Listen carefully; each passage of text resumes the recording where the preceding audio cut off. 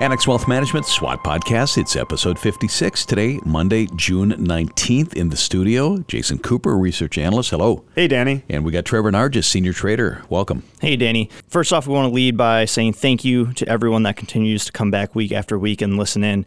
If you like what you hear, please share with a friend, colleague, or family member. We always enjoy making these, and your listening and spreading the word really means a lot. So let's jump into it, right? Market is closed today in observance of Juneteenth, but we do have a lot of economic data coming in this week. So we're getting some housing data, we're getting leading indicators, we're getting manufacturing data, we're getting data on the labor market. We're also getting some Fed speakers this week. Powell is speaking twice this week. So we'll see what happens here. But Jason, what we really wanted to talk about today were divergences, and we're seeing them, in a lot of different pockets of the market. So do you want to start with the first one that we had gone over? Sure. And when we say divergences, it shows up graphically almost like alligator jaws. So typically you see two data series that are highly correlated and they move together.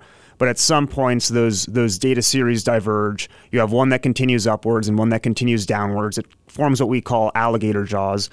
And we were just discussing last week the number of divergences that we've seen. So the first and probably most notable has been the divergence between some of these mega cap names that are riding the AI wave and down capitalization names.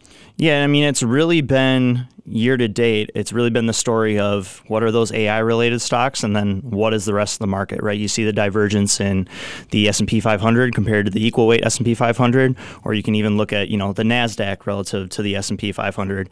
But like you said, those AI driven names have really helped the S&P to outperform the equal weight index pretty much by more than 10% for the first couple months of the year. It really seems like that outperformance is starting to shift now and that the broader market is starting to participate. Looking at some data, the percent of New York stocks that are above the 50-week moving average, that's 68%. That's up from only 40% a couple of weeks ago. The percent that are above the 200-week moving average, similarly trending northwards, 60%, an increase from 45% a few weeks ago. And the advanced decline line, so effectively looking at market breadth, it hasn't made a new high yet, but it's around the area we saw in February, just indicating again that the average name is starting to participate. And it's really important to be objective when you're looking at those figures, because I feel, Jason, like the story year to date has been this bad breath, right? Everyone's been talking about, the 7 names leading the entire market. We've said it on this podcast, right? Just that a couple names have really led gains this year. And now we are starting to see that rotate. So it's important to kind of continually keep a close eye on this, which is why we have a whole team of people that do this. But let's look at those small and mid-cap names like we were talking about. What have you seen from an earnings standpoint? I guess that would be the opportunity, right? You've had this divergence and you're questioning how is it going to close, the strength in AI, the weakness in the rest of the market. The opportunity seems to be with small cap names. Now, those are names that have had a pretty significant earnings recession already, and maybe the price and the function of the weakness in the price has just been a discounting of that poor earnings. But markets are forward looking. We're starting to maybe see earnings estimates trend higher, and we're seeing opportunity in these names because they trade at 13.5 times forward earnings versus large cap names, which are probably closer to 20 times. And it's not necessarily fair to compare small cap valuations to large cap valuations. You're not going to have small caps that have the same type of growth edge with AI or that might be beneficiaries. But when you look at it relative to its own history, and that's how we try to evaluate names, it's not comparing a name to another name, it's comparing a name to its own historic trading and trying to determine, is that business likely to improve or deteriorate? So if we're seeing the prospect of improving earnings with a name trading at a historically discounted multiple, we view that as a real opportune time to buy.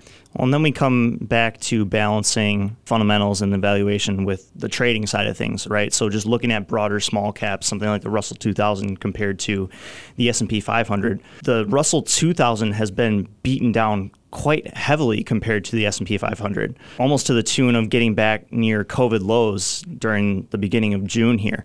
So we've started to see that somewhat reverse now, and that could spell an opportunity here going forward. And you'd like to see a little more momentum and a little more, consistent price action behind a trade like that. But it is something that we're starting to see shift a little bit. I think that takes us then to our next divergence, which has been financial conditions. So you have this peculiar divergence between the National Financial Conditions Index, which has been really strong, and the Senior Loan Officer Survey, which is weak.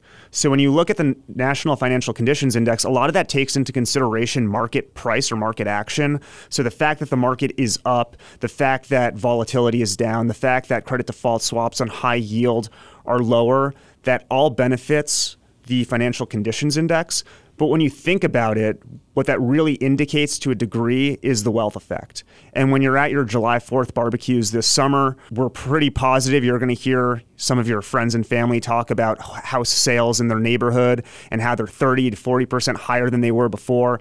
And maybe that has them feeling a little good about their overall financial picture. And maybe they talk about some of the AI names that they hold. We know how people like to talk at parties. And it's just that type of behavioral psychology. We're in a really different place now than we were at the beginning of the year when the market was down. And that influences how people act in economies. It influences their propensity to spend. Oh, yeah. And right, consumer sentiment, again, retail sales, all that, it all kind of comes into play here. That's what's so interesting about all this, too. I do want to give a quick shout out to our chief economist, Brian Jacobson, who kind of brought this up in our team discussion the other week, right? The financial conditions compared to the Senior Loan Officer Survey. And this divergence is somewhat adjacent to what we were just talking about with large caps versus small caps. So the Senior Loan Officer Survey, that looks at the willingness of banks to lend and also addresses the demand for credit across businesses and households. So overall, the willingness to lend to firms has been declining for pretty much over a year, and it's been somewhat significant. Most people and businesses look to access credit markets for large purchases like cars, houses, inventory build-outs for new locations, capital investment. This unwillingness to extend credit should limit growth going forward. And so bringing that back to the large versus the small caps, right? These mega cap names that have all this cash on their balance sheet, they might not have to tap the debt markets in order to keep operations running. So hence the reason that you might have seen Financial Conditions Index ease while seeing Senior Loan Officer Survey data actually show tightening, right? Because mega cap names might not have had to access debt markets to access capital to keep the business running, whereas that's really going to show up more with smaller businesses, small and mid-cap companies who might need to go to a commercial bank to get a loan in order to meet payroll, build out new inventory, things of that nature. So it's been interesting to watch kind of the overarching financial conditions data with Senior Loan Officer Survey data. And Brian went back and he looked at these data series, and the last time you had a divergence like this was in the 1990s. And he pointed out, hey, back then, the divergence effectively closed with the market trending higher. So when we think about opportunities, this divergence isn't necessarily a threat to the market. It might represent an opportunity with respect to our last conversation for the broad market to continue marching higher. When you think about threats, Trevor, you did a great job highlighting the risks to businesses. Well, that's why from a threat perspective, if the threat is the inability of a business to access credit reduces their ability to grow, you focus on those businesses that don't need to tap the credit markets. And yes, there are businesses up capitalization, these large and mega cap names that don't need to tap it, but there are also tremendous businesses down capitalization too, and you can insulate your portfolio from that threat there. And that all goes back to that quality skew, right? I think from an opportunity standpoint, that's kind of one of the big takeaways from this divergence right here is that there's the fundamental aspect behind quality names, but also if you look at, there's baskets of stocks out there that you can kind of look into and plug into a charting software. And if you're looking at the technicals on baskets of high quality names too, that's also looking quite strong. Again, all goes back to divergences, right? It's all about picking your spots. This environment as a whole really makes it interesting for active management. Let's keep plugging away here, Jason. What do you got? The last divergence we're seeing is between real rates and long duration securities. I'm pretty sure we talked about this in the past. When you look at the market real yield on the 10-year Treasury, it's at about 1.62. That's pretty much in line with where it was in October, where the Treasury yields peaked. And it's also around where it was in early February when the yields similarly peaked. Now, the real yields can be viewed as the opportunity cost for holding other assets. You're compensated on a real, so in an inflation-adjusted basis. So when you think about a long-duration security like gold, I think PIMCO did a study, and they found that gold has effectively a 27-year duration, which is very long. And what you would expect to see is that as real rates rise, you see gold pressured. That's what PIMCO at least found. Now, you're not really seeing that. Gold has actually been strong this year, as have other long duration assets like growth stocks. And that makes sense in the context that AI is driving those earnings to potentially grow at a much more rapid clip. But that doesn't make any sense for gold. Gold is still just, as I think Keynes said, a barbarous relic. So it should, in this type of environment, be pressured by the rise in real rates. And that one, I think, has us scratching our head a little bit. Which way is the alligator jaws going to close? Is it maybe real rates declining, or is it going to be gold and growthier assets pulling back? Well, and that's the $1 million question, right? Because if you do have rates declining, especially with rates moving the way they have over the past, call it essentially year and 3 months now, if rates are coming down, I feel like the market's really been viewing that as a good thing for longer duration names. Longer rates coming down would benefit the price action in longer dated bonds. But let's say it's the other side of the equation and it's longer stocks coming down more than longer bonds. What could that maybe be a function of? That could be higher rates. I don't necessarily see that coming. The market doesn't necessarily see that coming right now. It's really tough to say because you have all these different moving parts that could contribute to those jaws closing. Right now, given what the market's pricing in, it really seems like it's going to be more a function of rates coming down. But we'll see, right? Because the way that the yield curve is kind of set up right now is that you're going to see maybe somewhat of a bull steepener, right? Where maybe just the short end of the curve moves more so than the long end of the curve. You know, you can back into rates and what should happen and all this and that. I mean, maybe it's as simple as we've seen a really crazy bear market rally and some of these AI names have gotten ahead of themselves and maybe it's time to come back down to earth. And maybe that's why you're starting to see the equal weights start to catch up to the S&P and the broader market starting to look more attractive. Yeah, I think this is a great opportunity for the listeners to hear how we're thinking internally.